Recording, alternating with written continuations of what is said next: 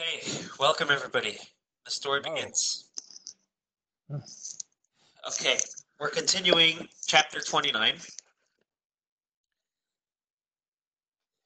Chapter 29, it's really an intense chapter. Yes. It's not something you would expect to see in Chabad literature. You know, we're used to the free hugs, we're used to the positive spirit. And in a sense, this is very positive, but it's harsh. There's chesed, there's kindness, and there's gevura, there's discipline. Discipline is not necessarily negative, but it's harsh, but it's very positive. The goal of Tanya is to help us access. That's ultimately the goal. To enrich our relationship with God, our emotional connection with God. I'm trying to access this soul. I'm trying to access my passion for God. I'm trying to access some sort of feeling in this relationship. So it's not just behavioral. It doesn't just run dry and boring and burn me out. And usually, method is to fuel more fire, right? Try to somehow inspire ourselves, whether through meditation or whether it be through realizing our core identity as Jewish people and our inner willingness to live for God. If we're ready to die for God, we're ready to live for Him as well. But over here, we're taking a totally different course. We're not fueling the fire. We're making the log more fit for receiving this fire. So rather than fueling the soul, we have to enable the body to be a reciprocal for this soul. Welcome, Lawrence. Hey, Lawrence. Oh, sorry to be late. No problem. We just started. So, we're trying to minimize the body, not in the physical sense, but more in our focal sense. What are we focusing on? And that allows more room for the soul. It's like a log. If the log is just too thick, if it's too dense, the fire won't catch on. You have to splinter it. If the body's too dense, if the klipa is too intense, it's going to block the soul rather than reveal it. The body should reveal the soul. It should not obstruct it. If it's obstructing it rather than revealing it, the klipa is too intense. And just to recap, go to page 325, the third paragraph of the page.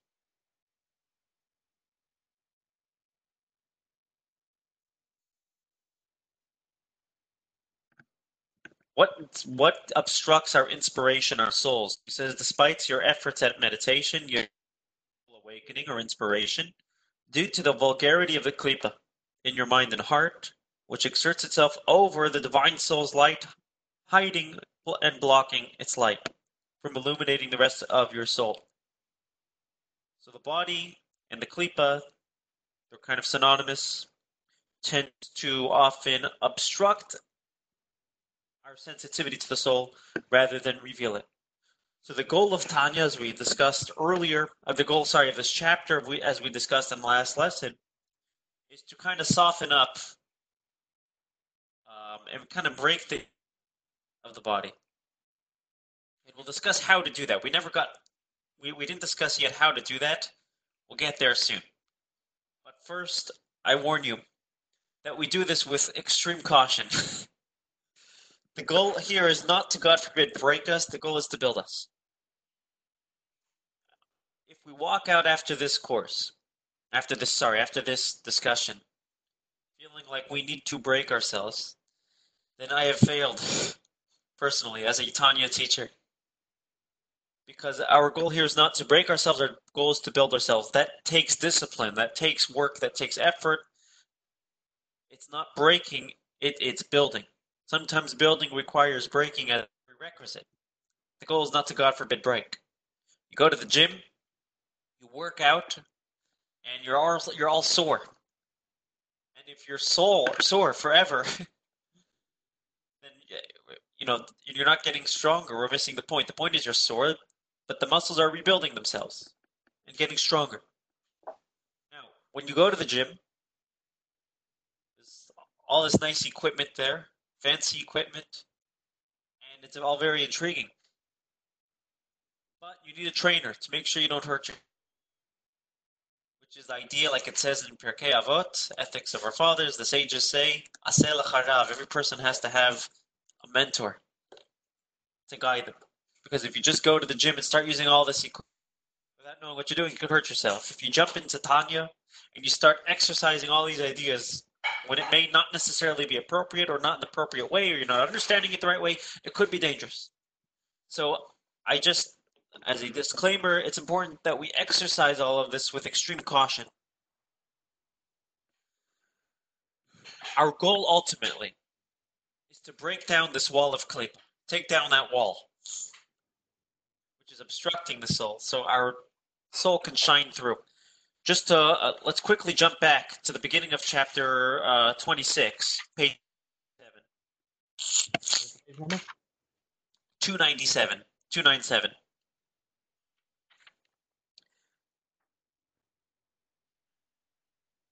It's the bottom of the page, the last bold paragraph, or the second to last bold paragraph, not the Hasidic thought, but right on top of that. Here's what he says, and this is very relevant to our chapter, so it's a helpful, quick recap. He says, through this sadness and introspection, the impure spirit, the sitra achra, the klipa, the body, whatever we want to call it, all the different synonyms, will be shattered. Next page. As well as the iron wall which interposes, which intercepts, which obstructs between you and your Father in heaven. Like it says in the Zohar comments on the verse from Psalms, a broken spirit, and a heart that is broken, and what is that word? Contrite. You do not reject, oh God. Basically, the more we are involved in sin, the more we're involved in self-centered or self-oriented activity, the more desensitized we become. And in addition to adding more soul, we also have to remove that wall which has desensitized us. This is known in English as teshuvah. Not real English, but many of us are familiar with the concept of teshuvah, which literally translates as repentance. That's essentially what teshuvah is. Teshuvah is removing that wall that we built that is desensitizing us in our relationship from God. And by the way, what did you say the translation was? I said that is the translation. Teshuvah. I was making a joke. Because I thought you said... sorry. No. It's literally translated as... It's not literally translated. It's often translated as repentance. Okay, but that's not how we normally think about it, right? So, good question. Teshuvah is literally translated. If you translate the word literally, it's probably more accurate. Return. Right. Return is a better translation. But the truth is, there's two types of teshuvah. The Zohar says there's the lower level of teshuvah and there's the level of teshuvah. The teshuvah we're talking about, which is trying to take down this iron wall, which is obstructing our relationship with God, which is obstructing us, which is desensitizing us from being aware of our souls. That's the lower level of teshuvah. Because I did inappropriate activity, or had inappropriate thoughts, inappropriate speech, and that built a wall that's obstructing me from my relationship with God, from my awareness of my soul. I have to take down that wall. That's the lower level of teshuvah. The higher level of teshuvah is now that I've taken down that wall, I need to actively connect. I need to return. So I would venture to say, I'm not an expert translator, but I would venture to say that the lower level of teshuvah, taking down that wall that's obstructing us, would be translated as repentance, and that the higher level of teshuvah would be which is actively connecting to God, despite whether we did anything wrong or not. It's just about returning our souls and rebuilding the relationship. That would be return. We translate it as return. Make sense? Yeah. What's interesting about this is, and I don't want to jump ahead too far in the chapter, but after reading the chapter, I kind of have more of a a sense that teshuva is not a is never to be considered a static thing. Like, okay, I've done it and I'm finished. Like, it's like, okay, at some point in my life, I had a certain level of maturity, and I did teshuva to the best of my ability then. But now, 10 years later, I have a different, higher level of maturity, and I can view that action or whatever it was with more mature eyes and provide a more powerful or a more mature level of teshuva. Right. Right. Sometimes that teshuva is good for where I was back then. As we advance in our spiritual maturity, in our relationship, and this is, I think, applicable to any relationship, we need to up our game.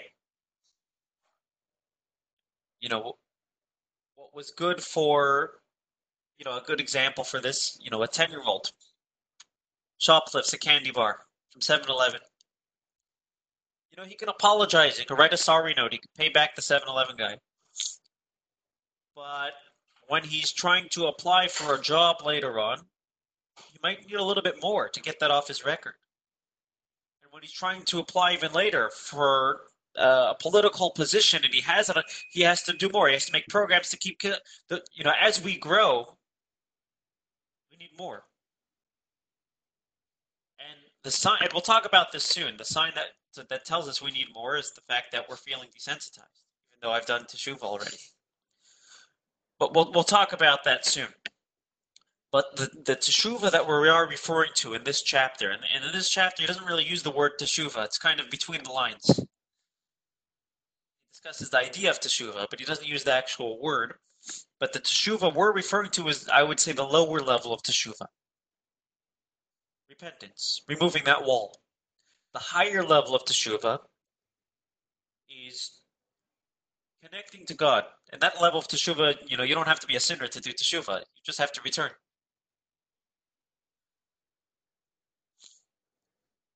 Okay. How do we break down this wall? How do we tear down this wall? Not a pretty thing.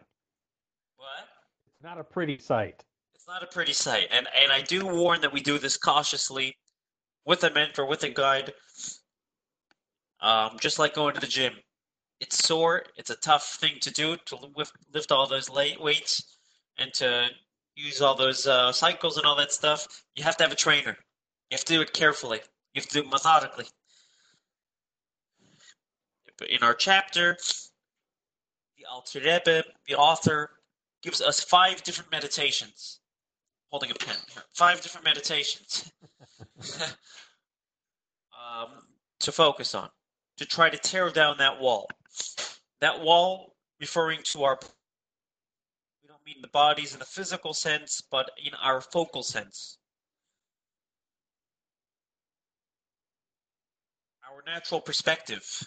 The tzaddik's perspective is, I'm a soul and I have a body. As we said last time, that's why Hillel, the great sage, used to say, I'm going to do my body a favor.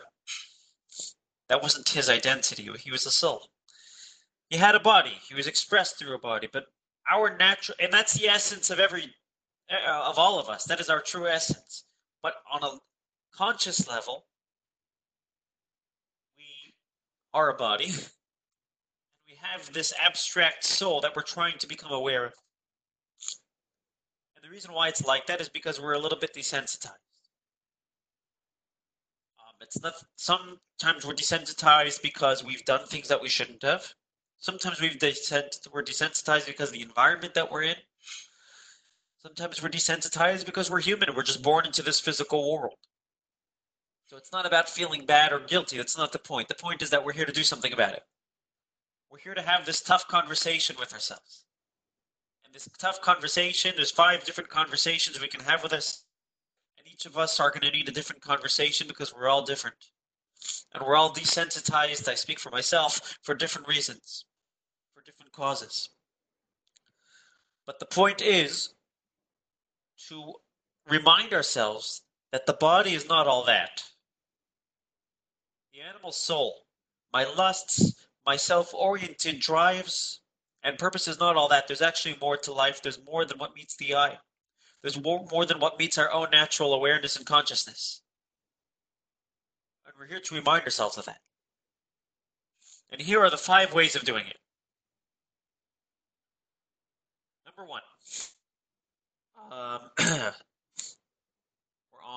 Number 1 is on page 328. 328/329.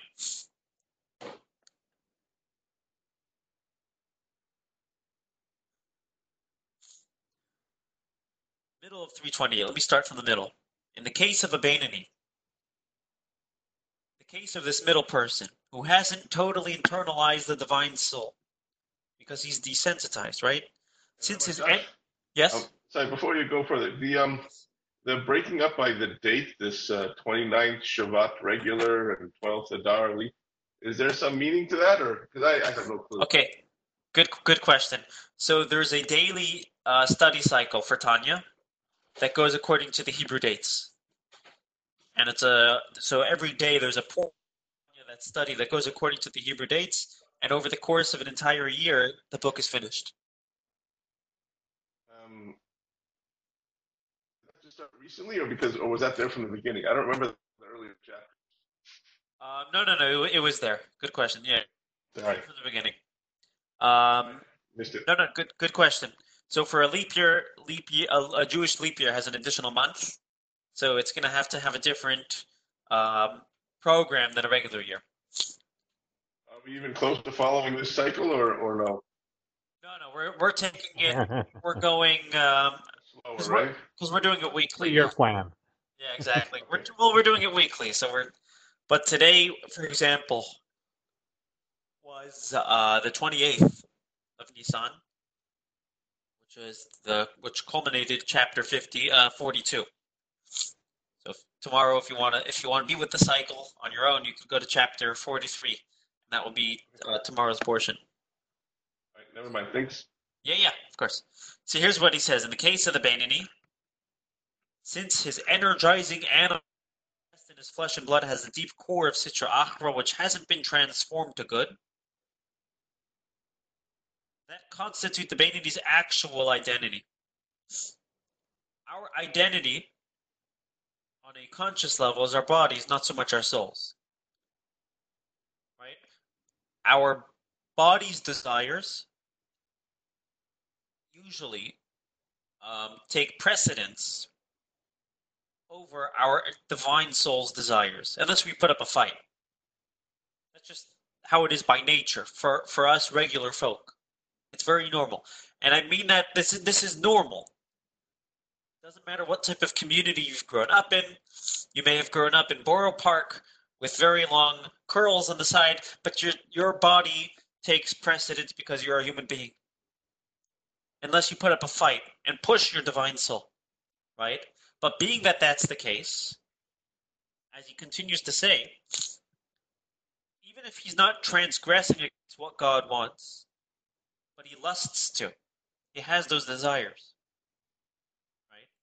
We desire to do what we want. Our desire, which means our direction in life, is where we want, not where God wants. And reminding ourselves of that, it's a tough conversation to have. But it's reminding us that, in a sense, if that's the way we choose to live, we're actually worse than the Klippa itself. The Klippa is that the negative energy which hides God, because we're choosing to hide God, whereas the Klippa was created to hide God, by God. Klippa is doing its job. We're not. Earlier in chapter, he quotes it over here, but I forgot where. Oh yeah, in chapter 24, we said sinning is worse than this negative Klippa, because when one sins, that sin hides God, rejects God. The Klippa doesn't reject God; it just hides God, but it was created to do that. Here he's taking it a step further. Even if we lust to sin, our direction is in a totally different place. And if we don't choose to change our direction, essentially, in a certain sense, we're worse than the Klippa. That's not to tell us that we're all bad. It's to tell us that we have room for improvement, and it's supposed to be humbling. That's really the bottom line. The reason why we're having this conversation with ourselves, this is our first meditation, and you'll do whatever works for you, but this meditation is supposed to humble ourselves. Each of these 5 meditations that we're going to give. And that is very to realize, wait a minute, even if I'm not doing anything wrong, what excites me in life more? To study Torah, to pray, to connect to God, to do a favor for somebody, to bring goodness and kindness to this world, or something that's more self-serving and self-indulgent, or even just self-oriented? What's more exciting? Even if I'm actually involved in the holy things, but what excites me? And the fact that it's often I'm more excited about myself than I am over my soul is a humbling thing to realize, wait a minute, I have room for growth. And that humility is an act of softening up that log, if you will, so the fire can catch and inspire it. That's meditation number 1. Make sense? Yeah. Okay. Anyone agree, disagree, controversy?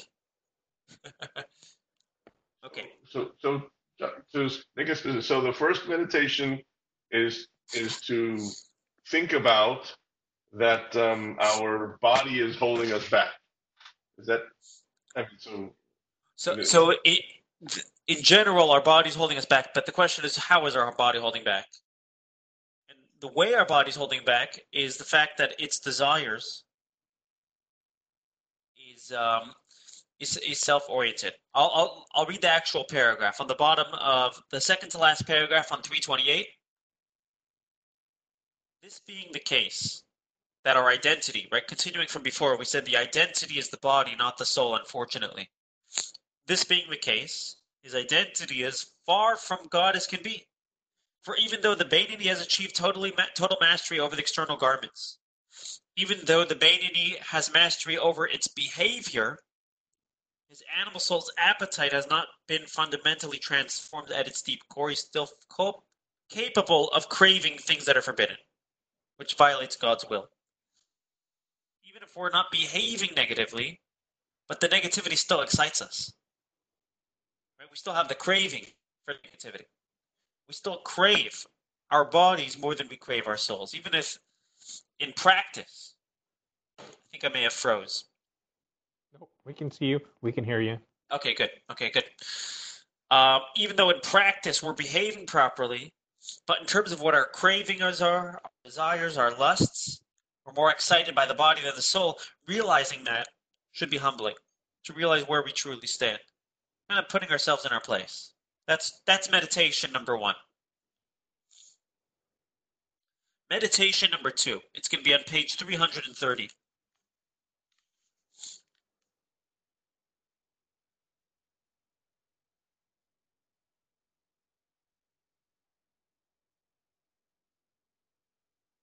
Give me 1 second. Yeah, okay. In other words, let's say meditation number 1 doesn't work. I've done meditation number 1, and I am still very insensitive to my soul. Another meditation he provides is middle of page 330, right under the subject line there, right smack. Ego-deflating sessions will especially be powerful when you recall how your soul is contaminated from sins of youth. We may have done things in our past, even though they're not part of our present, but we may have done them in our past, and those sins may be obstructing us.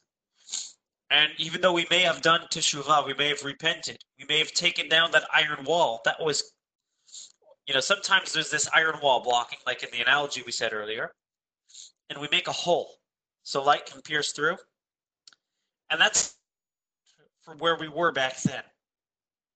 But is it enough light for where we are now? We need to make a bigger hole. We need to up our game in teshuvah, even for things that we have totally not done anymore, that are part of our past. Make sense?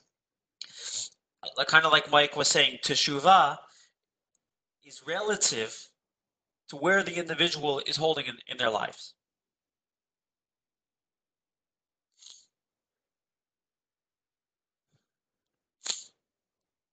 number 4. Sorry, number 3. Number 3 will be on page 332. Let's say I'm clean from sins of youth. So I've humbled myself by realizing where my lusts, where my drive truly is, what direction it is, and how it needs to be rerouted. I've reminded myself of my sins of youth and how, although I may have repented in the past, it's not enough for where I'm holding now. And the proof is in the pudding, the fact that I still feel desensitized. I've done that. So now the next step, meditation number 3.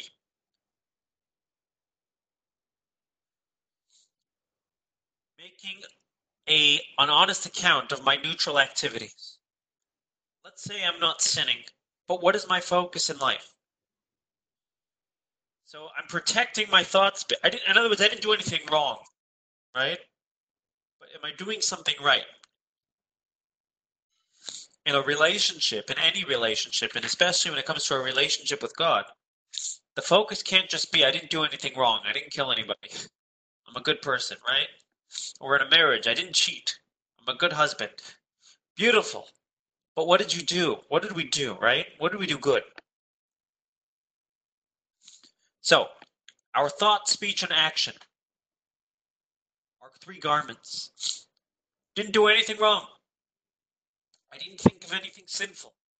I didn't think of anything. I didn't speak slanderous. I didn't speak evil. Behaviorally, I didn't do anything that I shouldn't have done that the Torah forbids. But am I doing something right with my thought, speech, and action? Is my time being used properly? Are my talents being used to their fullest to make this world a better place? What is my focus on a daily basis? Make sense? Making what's called, we call in Hebrew, a cheshbon hanefesh, an honest soul account, making an account. And once in a while, this is really a healthy thing. You know, I knew a person who every night before he went to sleep, he would have a physical checklist.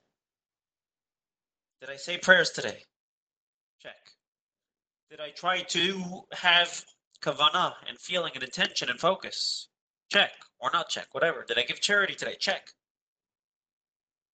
Okay, I didn't do anything wrong, but what did I do right? I'll tell you a story. There was a great Chassid, great Hasidic Jew. I forgot his name already, but he was a follower of the Rebbe Maharash, Rav Shmuel. Rav Shmuel Schneerson. He was the 4th Rebbe in the Chabad Lubavitch dynasty. And he tells, he's having a session, a discussion with this Chassid, with this follower. And he says, what do you study? Now this person happened to have been fluent in 2 Hasidic works called Shar HaYichud and Shar HaEmunah, the Gate of Unity, the Gate of Faith. 2 Hasidic works, one known as the Aleph Beis, the ABCs, if you will, of Hasidic thought. One known as the Key of Hasidic thought. 2 difficult books of study, academically challenging, but known as fundamental.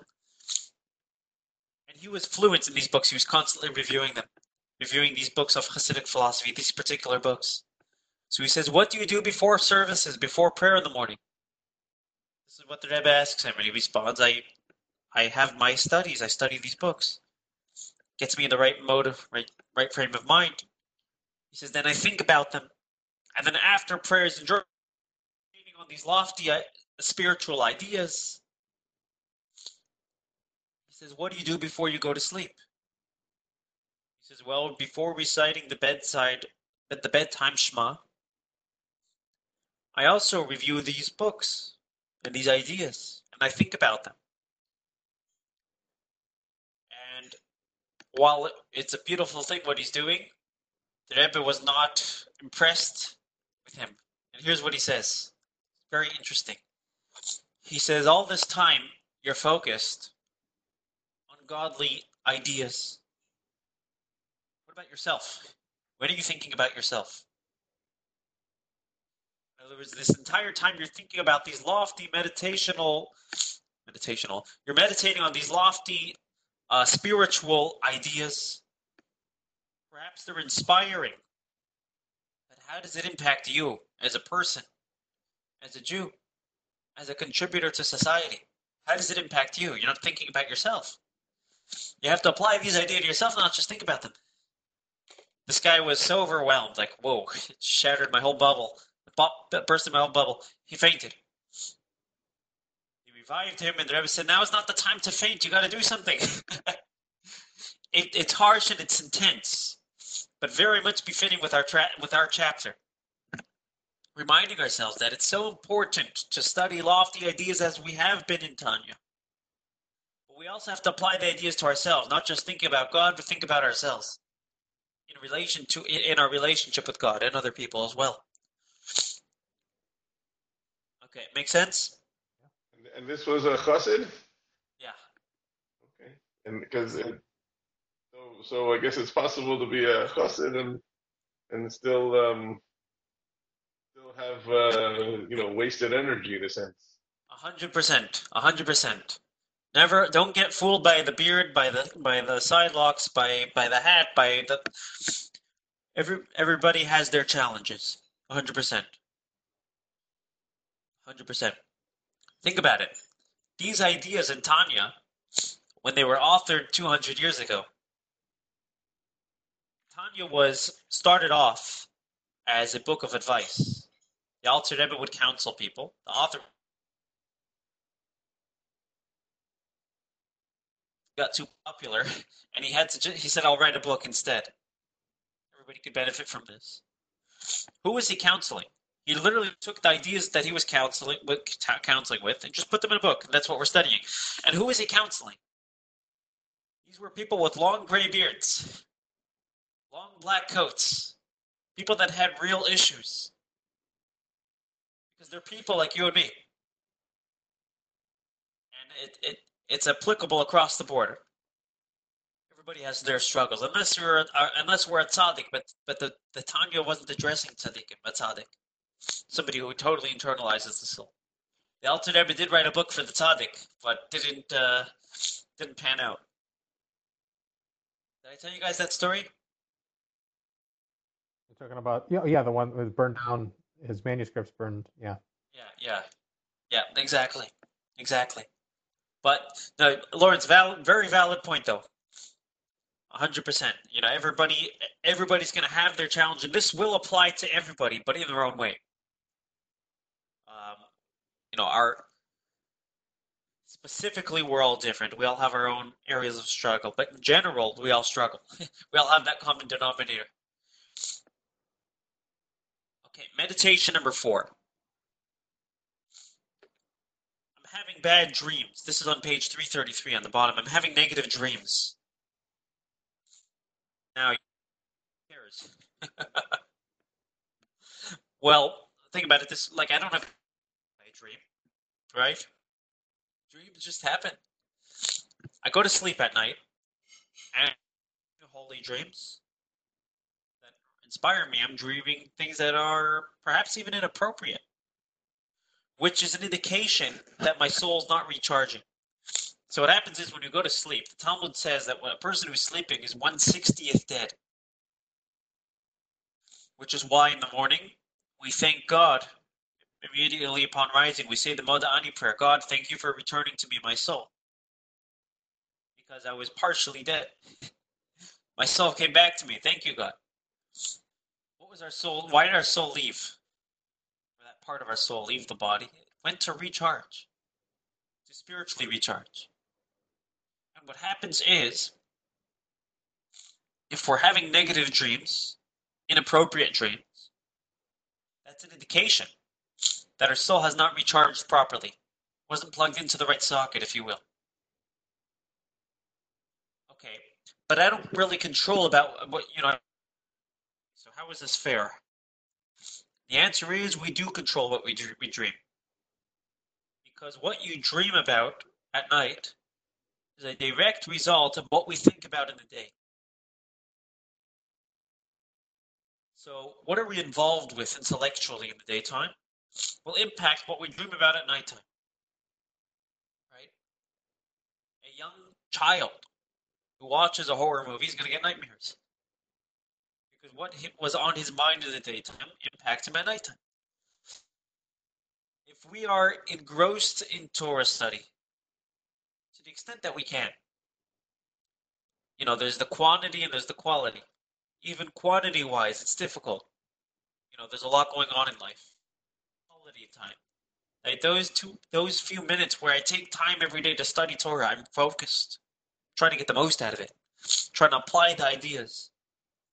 And those days that I pray, I'm trying to get the most out of it, trying to inspire myself. If that's my focus, even if it's not my focus in terms of quantity, how long I could do it, the quality is of good focus. That's going to put me in a better place. And at night, I'm going to have better dreams. I'm going to spiritually recharge properly. The fact that I have properly, indicated by the fact that I have negative dreams, shows that I've been desensitized because I'm involved in the wrong activities throughout the day. Make sense?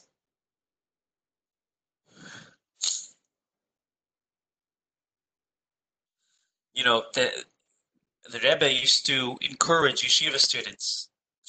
The Rebbe wanted students in his yeshiva to really be engrossed in Torah study. And he said that it has to come to the point that in your sleep, you're dreaming of ideas in Torah. Rebbe had high standards for his yeshiva students. You're so focused, because it's so important to you that you're dreaming of new ideas, insights in your Torah studies. And the idea is what we're focused on in the daytime, if not quantity-wise, at least quality-wise, will impact what we think about at nighttime, will impact our dreams, will impact our ability to recharge, and will better sensitize us. That's meditation number 4. And that could be a hard conversation because if we're constantly having negative dreams, where are we? What are we really thinking about in the daytime? Which is, that's a lot to think about. But the idea is, again, the common denominator between all of these meditations, we're humbling ourselves. Just like splintering that log so it could catch fire, we're humbling more room for the soul. What's interesting about that is like, okay, I rarely remember my dreams, but the ones that I do remember, I usually can't associate with anything in my life. Right. Like right. this. I can't find any connection between that dream and any reality in my life whatsoever. So it's almost like applying this is difficult because I lack a vision to connect my dreams to anything. Right. Maybe you just don't have this issue then. You don't have negative dreams. You're in a good place. Well, no, but I prefer to be, having dreams that positive. We're holy in nature, like you're saying, dream about Torah, dream about Hashem.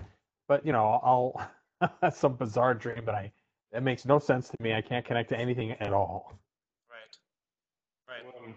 There's I don't know exactly where this story comes from, but there's this idea that if you get a table dirty, but you don't know where the dirt is, then you have to clean the whole table.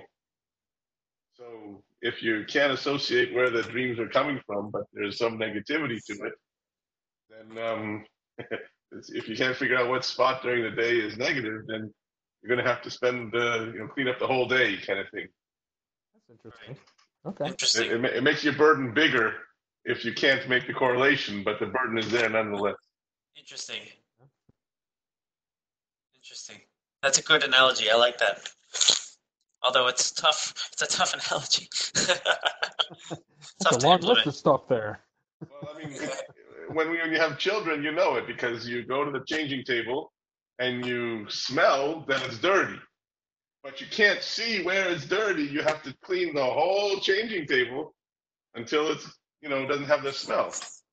Right. So, I mean, it's a very comes from practical experience, but that's not where the story came from. Okay,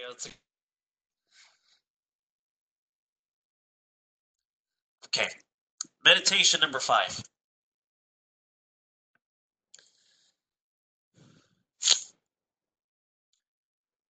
Okay, this is the bottom of 330. He calls it meditation number 2. He breaks them up differently than me, but that's okay. The author of the translator of this book. The bottom of 334. Another way to humble ourselves is to enrage ourselves at our animal souls, at our evil inclinations. 335, the second paragraph. As our sages of blessed memory taught, this is from the Talmud, a person should always make his impulse to good angry at his impulse to evil. As the verse states in Psalms, get angry and don't sin.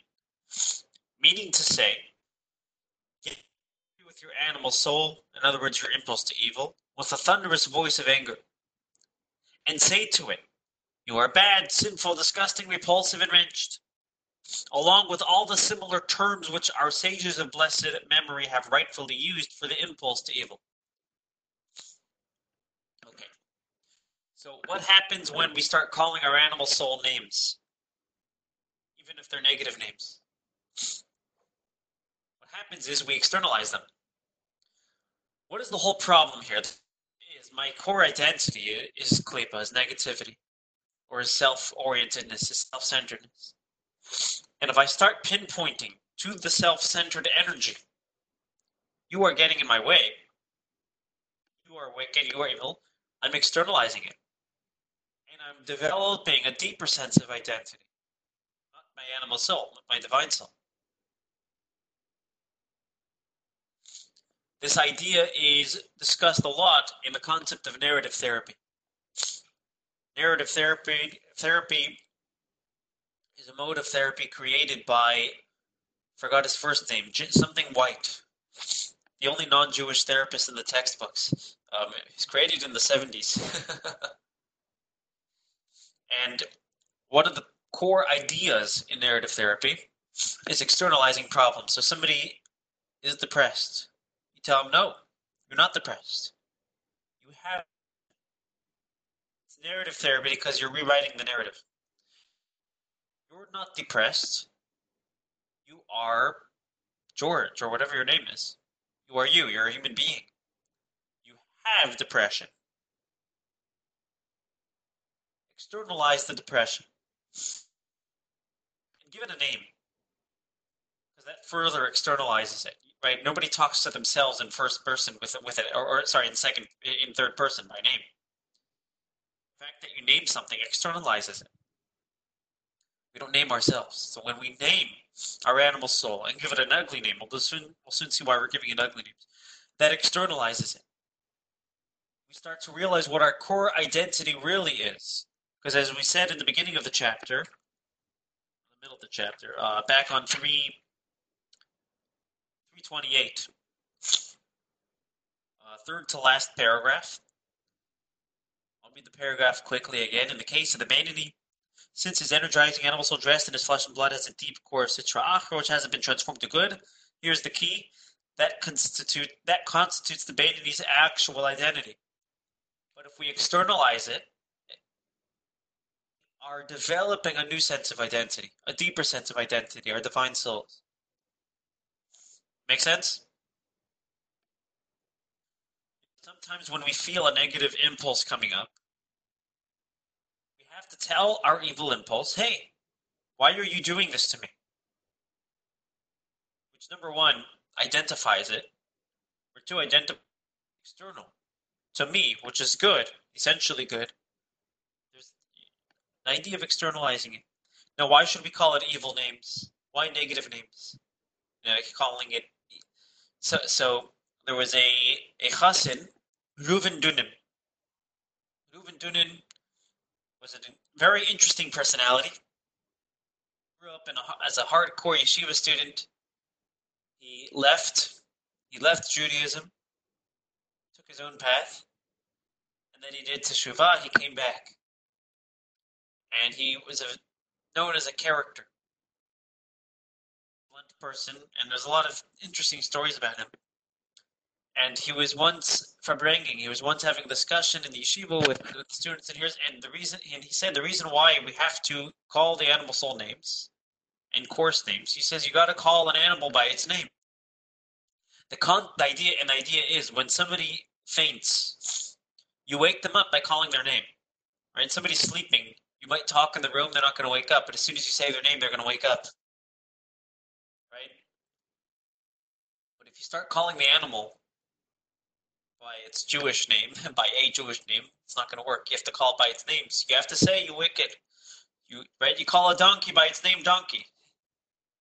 And the idea is we have to wake up the animal soul, put it in its place. It develops humility. I have like this sneeze that's coming and it's like not working. I get those all the time. And when they come in 12s. Yes. Exactly. Okay. And here, just to further elaborate, if you look at the middle of the page of 335, say to your animal soul, smack in the middle, small bold paragraph, say to your animal soul, for how much longer will you hide before the blessed infinite light? How much more are you going to be obstructing me in my relationship with God? Call it out. Call out the animal soul and tell it, hey, I want to connect to something deep. I want to connect to something true. I want to connect to something real. I don't see it. I believe it. And that's because you, Mr. Animal Soul, are obstructing me. Are stopping me. You're getting in my way. Stop it. Call it out. Tell it. Put it in its place.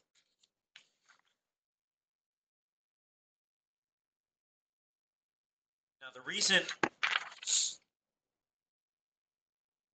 Hold on 1 second.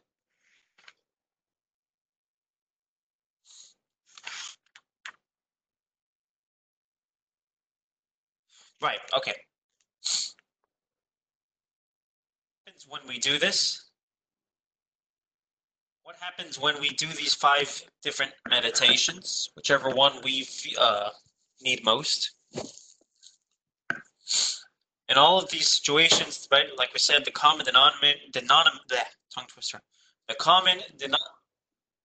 common Denominator between all of these, avoid difficult situations. The common denominator, there we go, between all of these is humbling our animal soul, making more room for the divine soul, externalizing the animal soul, developing our true core identity, the divine soul.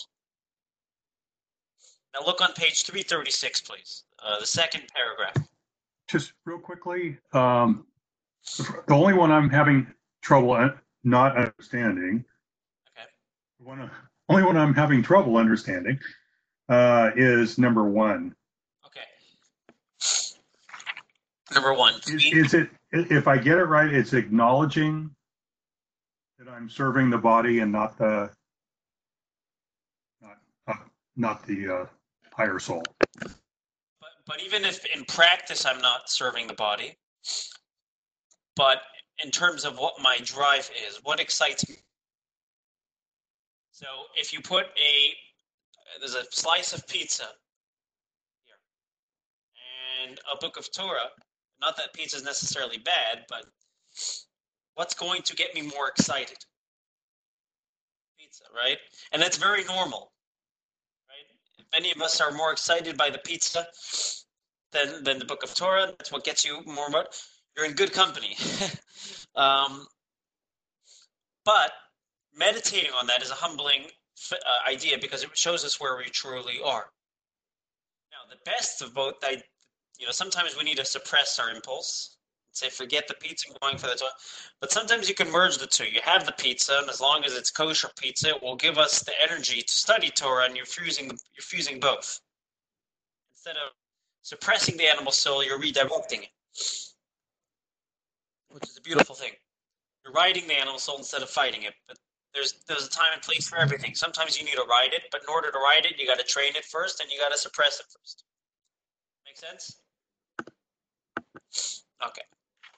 Now, when we do these one or all or a combination of these meditations to sensitize ourselves, here's what happens. Page 336, second paragraph. What are the results we can hope for when following all of the above? So here's what it says.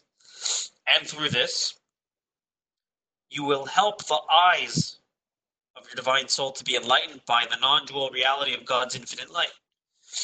When we develop a deeper sense of sensitivity, when we remove what's obstructing us and desensitizing us, we see life differently. We see life in a more godly way. We see life from the divine soul perspective, which means we become more, rather than the animal soul perspective, which means we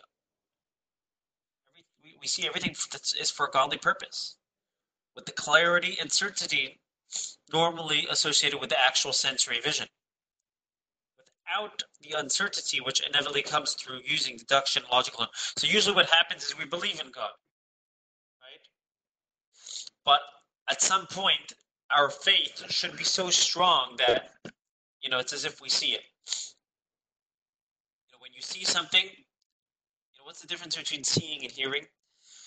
When you hear things, it's something you have to get your mind involved and process it. So somebody could talk you out of it. Oh, you misunderstood, right? But when you see something, you have a deep level of clarity. And it's the same with our relationship with God. Sometimes when our faith is more abstract, it's more like we heard it. But the goal is our faith should be clear that we actually, and if we develop this sensitivity, our faith will be so strong and so real because we're so sensitive to our souls that we have that clarity of sight. Now, this clarity of sight, this is an incredible line that he says, line of this paragraph, this is the root of all worship. This is the root of all divine service. This is the ultimate purpose. The ultimate purpose of existence. We'll talk about this more in chapters 35 through 37. Is to take what we normally believe in and make it part of this world. So it's not faith anymore. It's real. It's real to our eyes. In the story where Elijah is there with his servants, and an army comes to his house, and the servants are terrified because they think that they're going to be killed. But then Elijah opens up his eyes, and he sees all the protections that God has provided. Right? Is that beautiful analogy? Is that this kind of sight that we're going to get? That's a good question. They say if you talk to God, you're holy. If God talks back to you, you're crazy. If you tell me you start seeing things, I don't know what I'm going to start thinking. Are you a believer or are you? No, I'm kidding. I'm just teasing. But maybe. But I think on a more simple level, the clarity that we're going to have, faith by nature is abstract. The reason why we believe in God is because we don't see him. If we saw him, we wouldn't have to believe in him. But our faith could be so real and so conscious, if you will. Something that we emotionally and intellectually resonate with, that it has the same validity as sight. So when you see something, nobody's going to talk you out of it. Your faith could be so strong to the point that nobody could talk you out of it because it's something you emotionally and intellectually, something that emotionally and intellectually resonates with you. It's not just blind faith, but it's intentional, informed faith. Now, once we have that, I think you will see miracles, like in the case of Elijah, right? But before the Baal Shem Tov's father passed away, the Baal Shem Tov was orphaned. Baal Shem Tov was the Hasidic movement, was orphaned at a very young age. And the last thing his father told him on his deathbed, fear nothing, but God himself. Right? We have to fear nothing but God himself. Where does that come from? How do we not fear? How do we not fear life? Life is scary. Because we have that faith. We have a clear vision of our purpose and what the reality of existence truly is, which is all God. And with real faith, with developing more sensitivity toward our faith, nothing could talk us out of it. And I'll tell you a story. To really get this, you have to really study Tanya. You have to really be involved intellectually, emotionally, in Hasidic thought. Because right now we learned about this idea and we're inspired for the moment, but for it to carry over tomorrow morning and to motivate us to roll out of bed and do something about it, it takes work. It takes work, and it takes more studying. It takes, you have to have some l'chaims together. We have to have them for bringing. We have to really, it's a way of life that we really have to develop sensitivity toward. It doesn't just happen in one day. And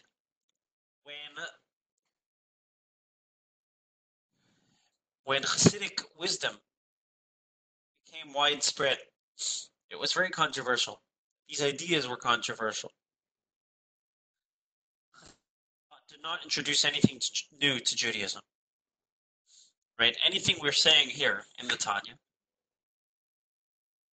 is, everything's quoted from. All it's doing is focusing and re-emphasizing ideas that haven't been focused on earlier. Right? You may ask, Hasidic thought is only 200 and something years old. What have people been doing until now? The Alter Rebbe just took ideas from the Talmud, from the Torah, from the Zohar, etc., and just put them in context. But that was scary to people because these ideas haven't been focused on for a long time. The idea of focusing on the soul, on the joy, and all these different things that focus. So it was controversial amongst mainstream Judaism, and there was a group called the Misnagdim.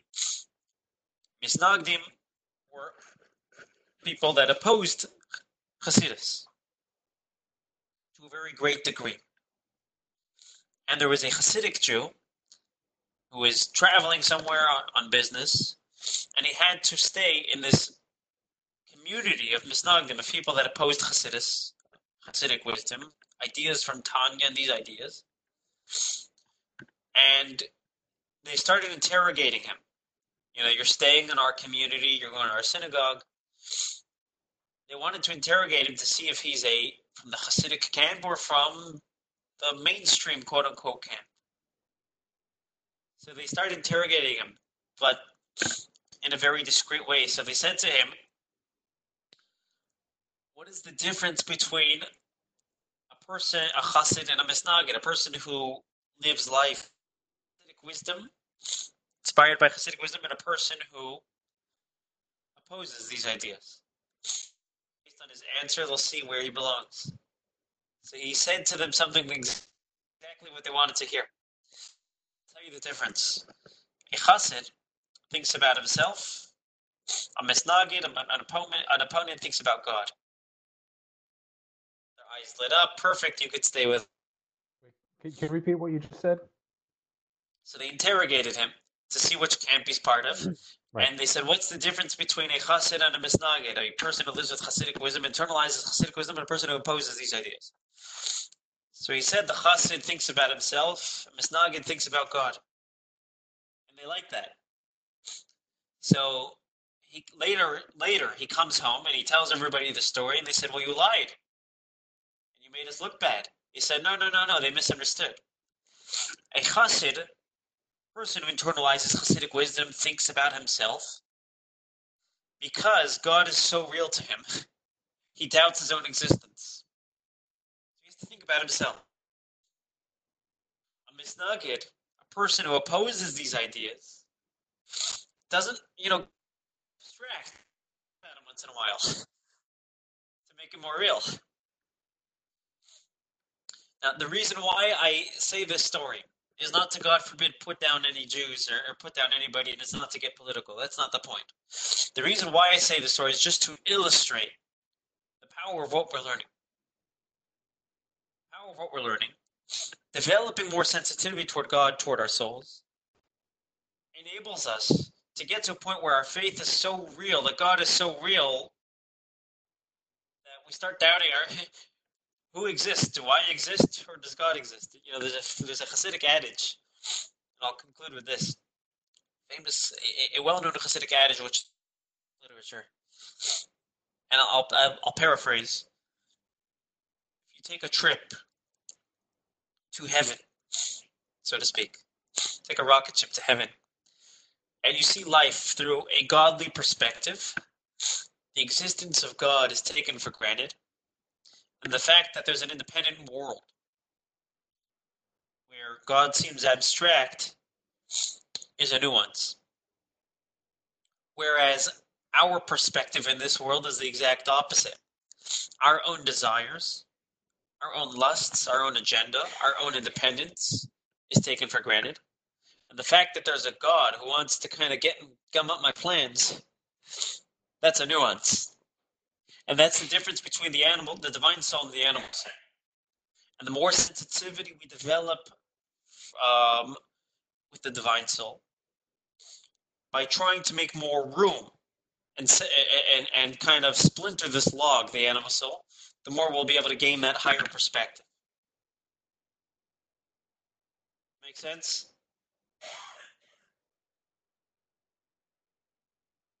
Thoughts, comments, controversy? Anyone? Okay. Take it outside. Let's take it outside. Okay, well, that's my story, and I'm sticking to it.